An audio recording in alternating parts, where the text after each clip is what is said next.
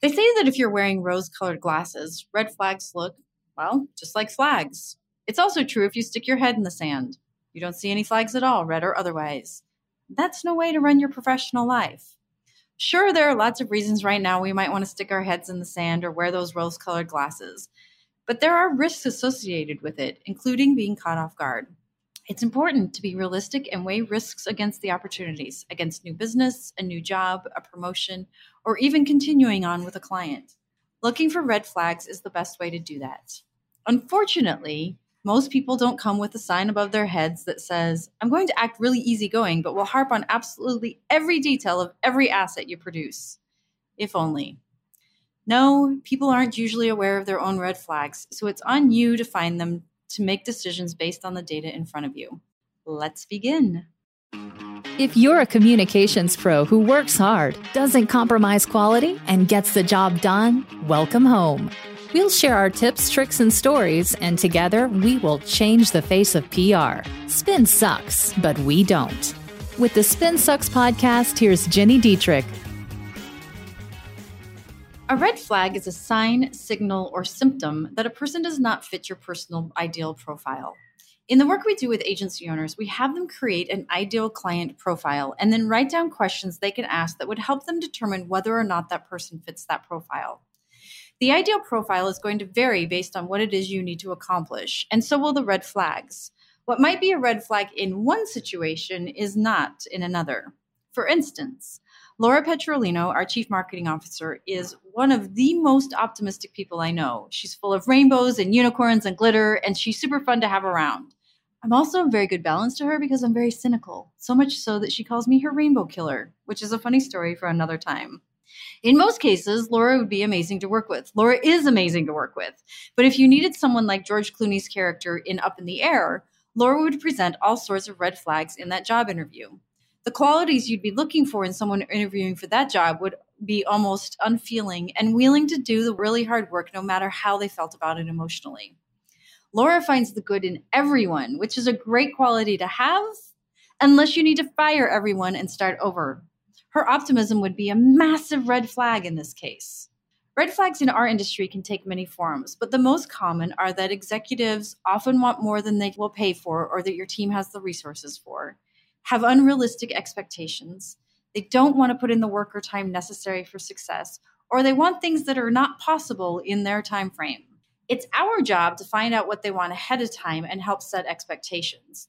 But sometimes we miss the red flags, or we see them and ignore them, which is something I'm guilty of more often than not.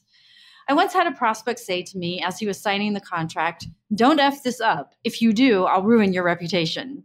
Let's just say I should have taken the contract, ripped it up, and ran as fast as I could away from his office. But I didn't. And for the next 6 months, he made our lives a living hell. If he wasn't yelling obscenities at us because of things outside of our control, he was dressing down his leadership team in front of us. There were many tears in those 6 months, and by the end, I was the only one from my team who would show up for meetings. I knew better than to pursue the relationship, but it was a lot of money to the tune of $30,000 a month, and so I ignored the red flags. I had one person quit over it and another tell me she wouldn't do anything to help his account. I was floundering on my own, not to mention the journalists who laughed at me when I called. It was a complete and utter disaster for morale, reputation, resources, and culture. What is an absolute deal breaker for you may not bother somebody else. The important thing is for you to figure out who your ideal client is and what characteristics, attitudes, and even phrases they may use that don't fit that profile. Those are your red flags. The first thing you want to do is look at history. Who are the clients or bosses you've had that have driven you up the wall? What drove you crazy about them and why? Take 5 minutes and write down what it was about them that made them a bad fit for you, either for your agency or for your career. Sometimes it's a flashing bright red flag, such as "don't F this up," or watching our boss or client make you or others cry. And sometimes it's a little more subtle. We once had a client who embellished everything. I mean, everything. At first, we thought it was kind of funny and a little endearing. Then it got completely overwhelming and ridiculous. In retrospect, and hindsight is always 20/20, isn't it? We never, ever should have brought her on as a client. Lessons are hard sometimes. Once you've spent 5 minutes detailing the things that have driven you crazy, flip it on its head. What are the things you've loved about certain clients or bosses? What about colleagues and team members? Spend another 5 minutes noting all of their characteristics, their attitude, and the ways they approach challenges. I had a colleague early in my career who went through team members like water. It was insane. She was known as the person you didn't want to work with, ever. So when my boss came to me and asked me to work with her, I died a little inside. I'm not going to lie. I died a little, maybe a lot inside. I'll never forget what she said to me. If you can't work with her, no one can, and we'll know the problem is her. I'm pretty sure the problem is her, but okay. Let's just say it didn't work out so well. I ended up leaving that job probably seconds before I was fired to move to Chicago. But I also didn't have the self-confidence back then to say, no way, I love my job. There's no way I'm going to do that. Had I done that, I may very well still be there. I guess things work out the way they're supposed to, but that doesn't mean it has to be painful. If you see red flags or find yourself facing a situation that looks to be bad for you, stick up for yourself. You'll save yourself time and angst in the long run. It's never, ever, ever good in the long term. If you'd rather go it alone, and that's perfectly fine too, let's talk about how to develop a system to identify red flags. You should have a goal to disqualify every opportunity in front of you. If you're on the agency side, this means you should attempt to find a reason not to work with every single prospect you talk to. I know, it sounds ludicrous. But if that's your goal, you'll get better and better at meeting only with your ideal clients. And no matter how hard you try, you won't be able to disqualify them. That's where you want to be. If you're on the corporate or nonprofit side and you're interviewing for a new job or a promotion, treat it the same way. You want to find reasons not to accept the job or promotion. If you can't find red flags, you know the job is right for you. One of the things that drives me absolutely batty when candidates interview with us is when they don't ask me questions. In every single interview, I will ask, what questions do you have of me? It's shocking how many candidates say, oh, I got them all answered with your team. That is a massive red flag for me. If you aren't prepared enough to ask the CEO of the organization where you will be working a ton of questions, you're not going to fit here. I don't care if you already asked them of my team, ask again. And who knows, you may get different answers, which could be one of your red flags. Treat every opportunity as a way to disqualify. If you do that, you'll almost never be unhappy with your decision. On the agency side, the best time to find client red flags is while you're getting to know them in the new business meetings. In the work I do with my coaching clients, we've together built a massive list of questions you can ask prospects. I'm not going to go into the full list here. You can grab the link to the original post in the show notes, but I want to run through a few of them and give you an example of the kind of follow-up questions you can ask to really unearth the red flags if they exist. We once had a prospect tell us his goal was for us to make the phone ring, but that he didn't have time to answer it. That's sort of not how that works. When I asked this prospect what success looked like after a year of working with us, he said, I want you to make the phone ring. I then asked him to give me some details about that. How many phone calls in a day? What kind of revenue does that represent? What were his expectations in our generating those kinds of leads? Who will we work with to address that influx of new requests? After all of those additional questions, I discovered there wasn't anyone on his team to answer the proverbial phone, nor was there anyone who would be our day-to-day contact.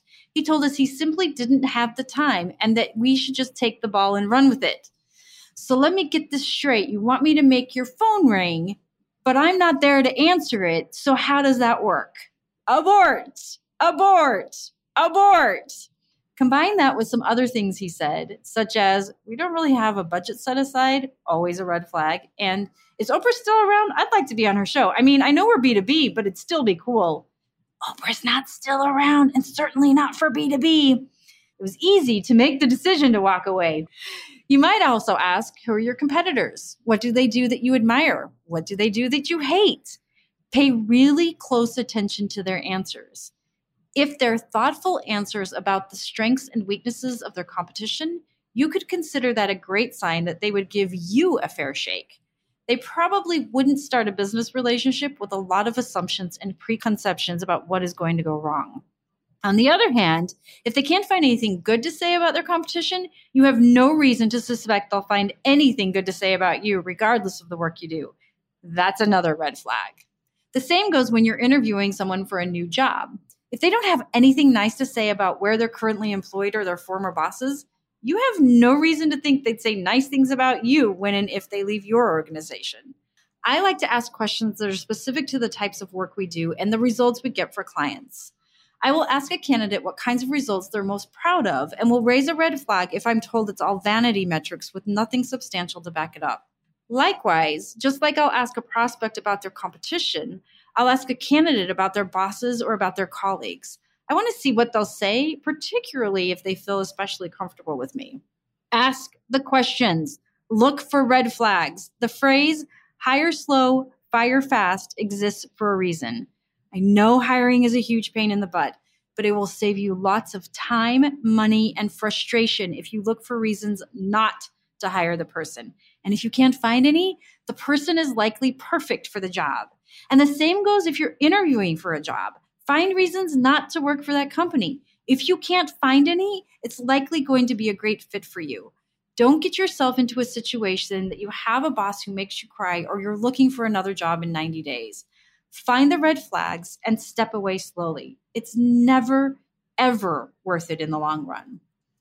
There are, of course, situations where red flags are acceptable. Maybe there are one or two tiny things that you'd consider red flags in one situation, but not another. Here's what I will tell you. I had a business coach early on in the growth of my agency who would tell me not just to listen to my gut, but to obey it. My gut has never, ever been wrong. With every one of the examples I've mentioned today, I knew they would end badly. Even with the client who we found amusing at first, I knew we shouldn't have worked with her. Obey your gut. Even if it's your very first job interview or your very first new business meeting, your gut will tell you whether or not something feels right. Find reasons to disqualify the job, the candidate, or the client. Ask questions and dig deep to find red flags, and then obey your gut. It will never, ever steer you wrong. Thanks for joining me this week. I'd love to hear what types of questions you ask to find red flags and what those red flags might be for you. We can discuss in the best community on the internet for communicators, the free SpinSucks community. If you're not already there, go to spinsucks.com/spin-sucks-community. That's spinsucks.com/spin-sucks-community. I'll see you next week.